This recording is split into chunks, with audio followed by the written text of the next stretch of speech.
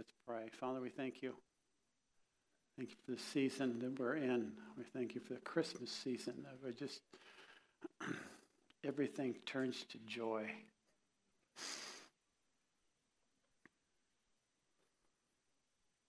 Father, we ask you to just open our hearts, open the eyes of our heart, open the ears of our heart, just to hear and see what you're doing at this time in this hour.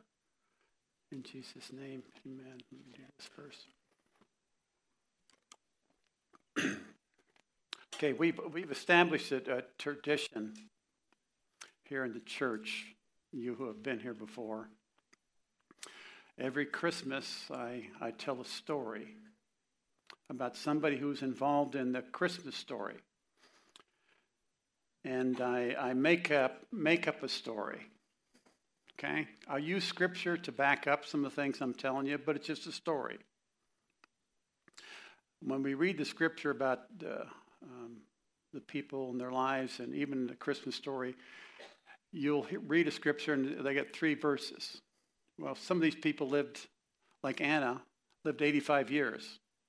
So she did a lot more than she did in 3 verses. So things do happen. So that's what I do. I tell a story and kind of weave a story around Christmas about this person. So like I said, some of it I'll relate the scriptures, and the scriptures Peter's going to put on the back screen as I talk about the scripture. Okay, but again, I got to emphasize, it's just a story. Okay, this year we're talking about Simeon.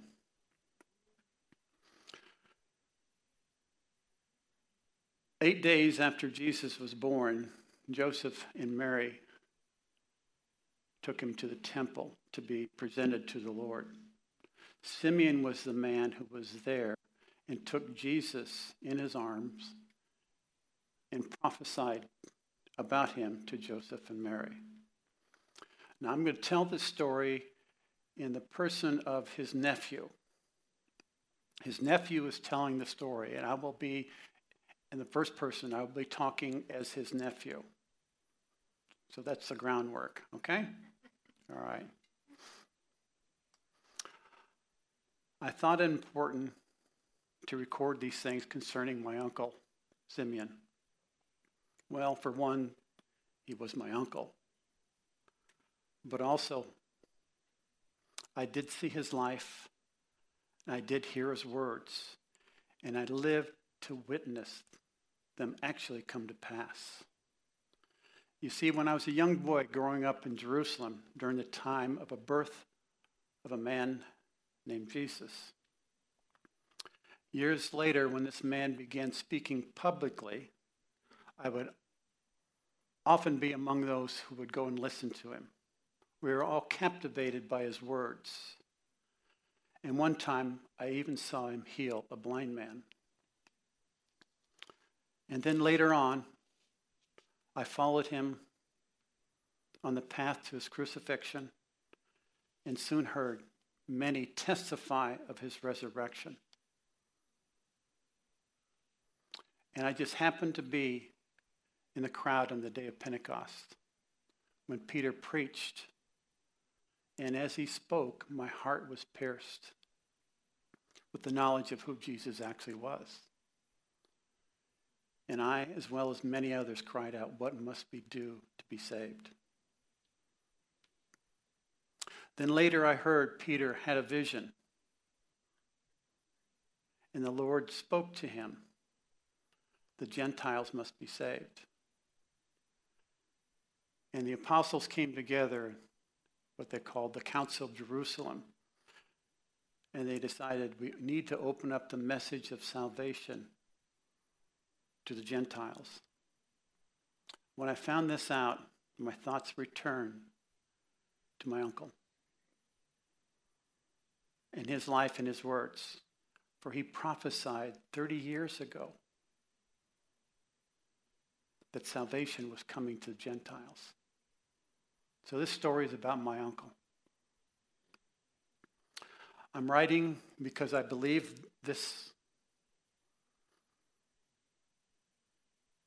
is a story that was important. When he was alive and walked here on the earth, he truly was never understood. He was a man devoted to the Lord, and he had the boldness to declare the things of God that the Lord had revealed to him. But I can honestly say, even among those of us who knew him and loved him, we didn't rightly esteem his words at that time. My dad, who was Simeon's brother, would often tell us stories about him and when they were growing up. We always enjoyed the stories and laughed at the stories of what Simeon did. My dad would tell us, Simeon was not a mischievous guy. He wasn't looking for trouble, but serving God wasn't his priority at the time. My dad would then explain to us something occurred in Simeon's life that changed him forever. My Uncle Simeon, as he would describe it, had an encounter with the Lord. And he would tell everyone the Lord had informed him that he would see the Christ child before he died.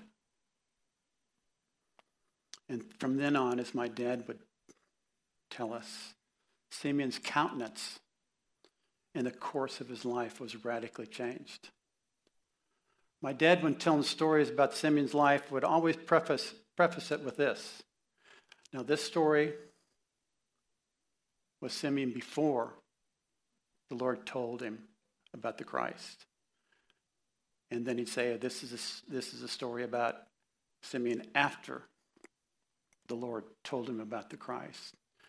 He would use the phrase BC, before Christ spoke to him, and AC, after Christ spoke to him. The BC Uncle Simeon I never knew. But he was still fun. Everybody loved hanging around with him. He always had a smile on his face, and he was also very hopeful in any situation. And honestly, I felt like he treated me as his favorite, as I used to hang out at his house often. One day, Simeon sat me down and told me in detail about the time the Lord spoke to him, that he would see the Savior before he died. I thought to myself when he told me this, you mean the Savior? The one that we Jewish people have waited thousands of years for. It was hard for me to get my mind around that. And if you can imagine, most people he told this story to thought he was a little crazy. For you see, at that time, no prophet had come forth in the land of Israel in 400 years, since the time of Malachi. And if a prophet wasn't alive and hearing anything from the Lord, most people reason, why would the Lord speak to this guy? One day when I was around 10 years old, a couple of events occurred that seemed to set the whole town of Jerusalem into a turmoil. Shepherds from Bethlehem were going about the town telling a story that angels had appeared to them, and they had gone to Bethlehem and actually seen the Christ child. But you know, shepherds are not known as the most honest and trustworthy people. So most of us didn't pay attention to them. But then some kings from an eastern land had come into Jerusalem asking, where is the Christ child, because they have seen his star. This stirred up everybody in Jerusalem again and put a fear in us because we knew Herod. Herod wanted to be king forever. He had killed his son, and he had killed a wife. So we were all very troubled if this was true. It was about that time, it was in my habit, I dropped by to see my Uncle Simeon. It was a day I'll never forget. As I entered his home, he immediately looked at me and informed me, today is the day. We must go to the temple now. And he told me the Lord spoke to him that we will see the Christ child. I followed him in fear and trembling, pondering over and over again in my mind, was the Christ child actually here on earth? Thousands of years people have been waiting for him. Were the shepherds telling us the truth? Did the kings from the east ever find him? Could it be that I would actually see the Christ child that my uncle had spoken about?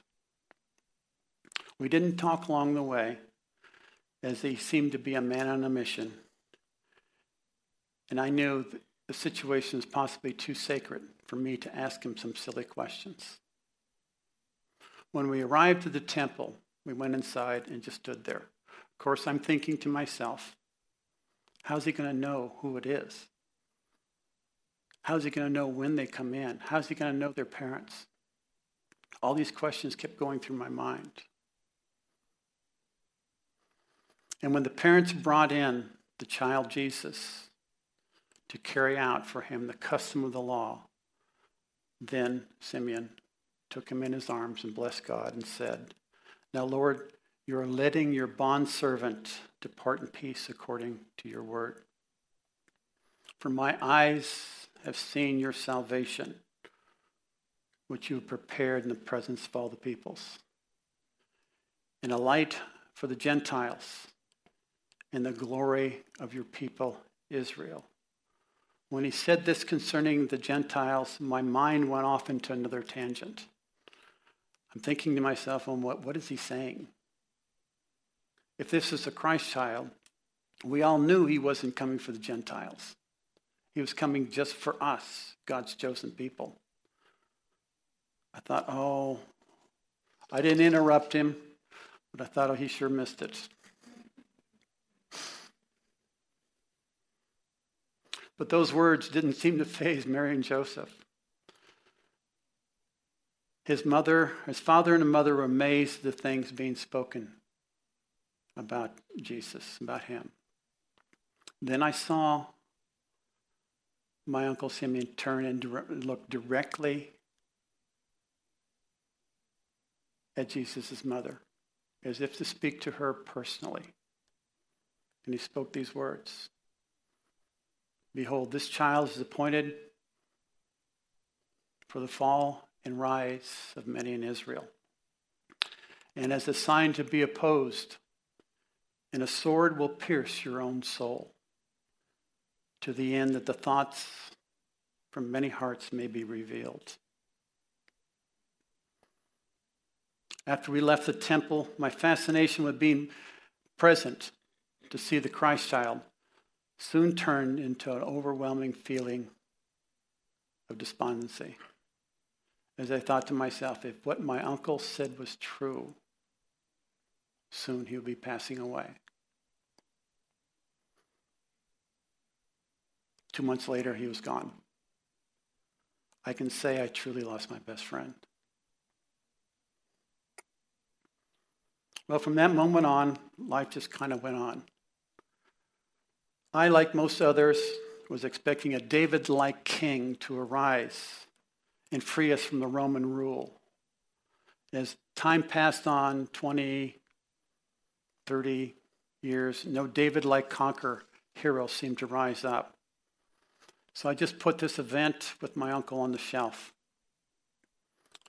and went on with my life, but often wondering what happened. Then stories started spreading about a man named Jesus, and I remembered that name at the temple with my uncle. I, like most people at the time, was curious about him, and more than a few times went to hear him speak. But in the beginning, I was more confused than anything. He didn't speak or seem to be like a David, like a warrior who would conquer the Romans. But I, like everyone else, loved to hear him. I was captivated by his words, for truly no one has ever spoken like this before. Then one time I went to hear him, and I arrived late. And it was so crowded, I had to stand outside. While standing there, I noticed a lady who looked like Mary. As it was 30 years ago when I last saw her, I didn't know if she remembered me or my Uncle Simeon. So when the crowd was dispersing, I went over to her and introduced myself as Simeon's nephew. And her face lit up. She remembered him. She told me his words so encouraged her. Eventually, after years of watching Jesus, our religious leaders declared to all of us that this Jesus was a false prophet and therefore must be put to death. Even though everyone would admit Jesus' words brought such comfort and peace, our religious leaders turned him over to the Romans to be crucified. As it was the event of the day, I pretty much, like everyone else, followed him on his path to his crucifixion and watched as he was nailed to and hung on the cross. And as Jesus hung there, my eyes happened to fix upon Mary as she gazed upon her son. My heart broke for her. Then I witnessed a Roman soldier come up with his spear, pierce the side of her son. And I watched as Mary cried out in agony and fell to the ground in a ball. It was so gut-wrenching I had to look away. After Jesus was declared dead, we all in stunning silence began to walk back to our homes. Along the way, someone grabbed my arm from behind. I turned, and it was Mary. Her countenance had radically changed. Her face now was glowing. She informed me I had to find you. She began explaining to me what she, as a mother, was going through. For you see, she explained to me, no one rejoices or weeps for you like your mother. When you are happy, your mother is dancing. When you cry, your mother sobs. When you are hurting, your mother's in anguish. She began to explain to me. And being the mother of Jesus, I watched as the man I trusted and followed all my life, my very own Jewish rabbis, betrayed my son into the hands of the Romans. I heard the shouts of my friends and neighbors crying out, "Crucify him." Then I watched my son being tried as a criminal and convicted. And then I saw him being whipped and beaten and executed on the cross. I was consumed with thoughts of failure. God had given me charge to raise his only son. I just knew my son was going to be a king like David and deliver us from the Roman rule. But now he is being killed by the very Romans, the very people he was sent here to conquer. So I just knew I'd failed God.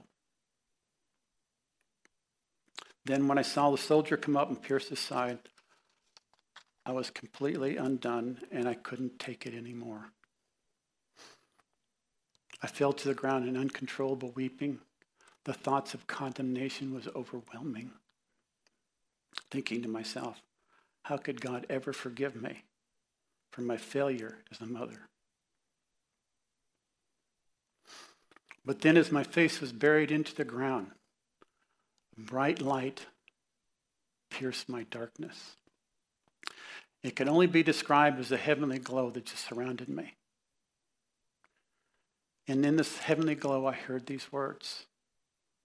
I heard the words of your uncle very clearly.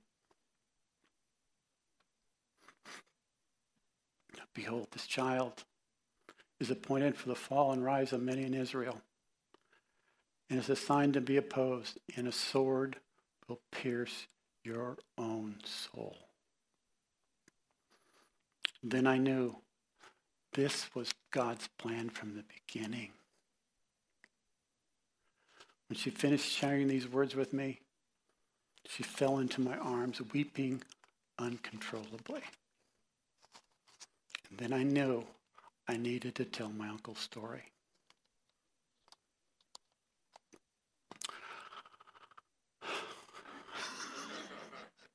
It'll be fun to meet him someday. Josh, come on up here. Where is he?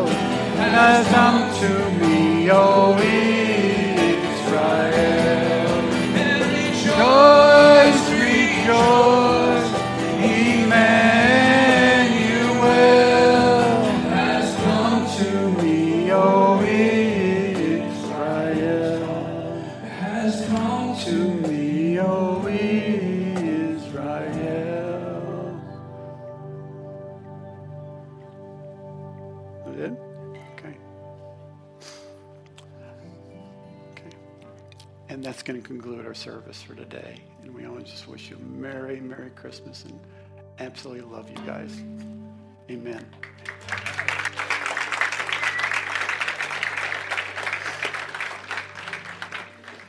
That's an excellent song. Excellent song. That was a good song. Good song.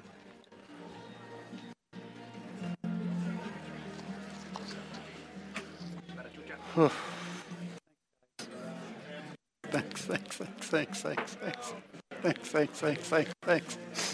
I love hearing from you and your mom. You guys are really into it. Oh, gosh. But God's done so many good things. You know, the vision he gave me this morning, because it's been discouraging again. Right, you know? right. And it was like I could see these two arm wrestling, and one was very small and one was very big, and I was like, good and evil, and it was almost even like Trump and New World Order, like one's a lot bigger, and it's winning, and every day we get up, and it's like, no, it's getting closer and closer and closer to the table, and it's like, no, and I could just see it last minute, a big man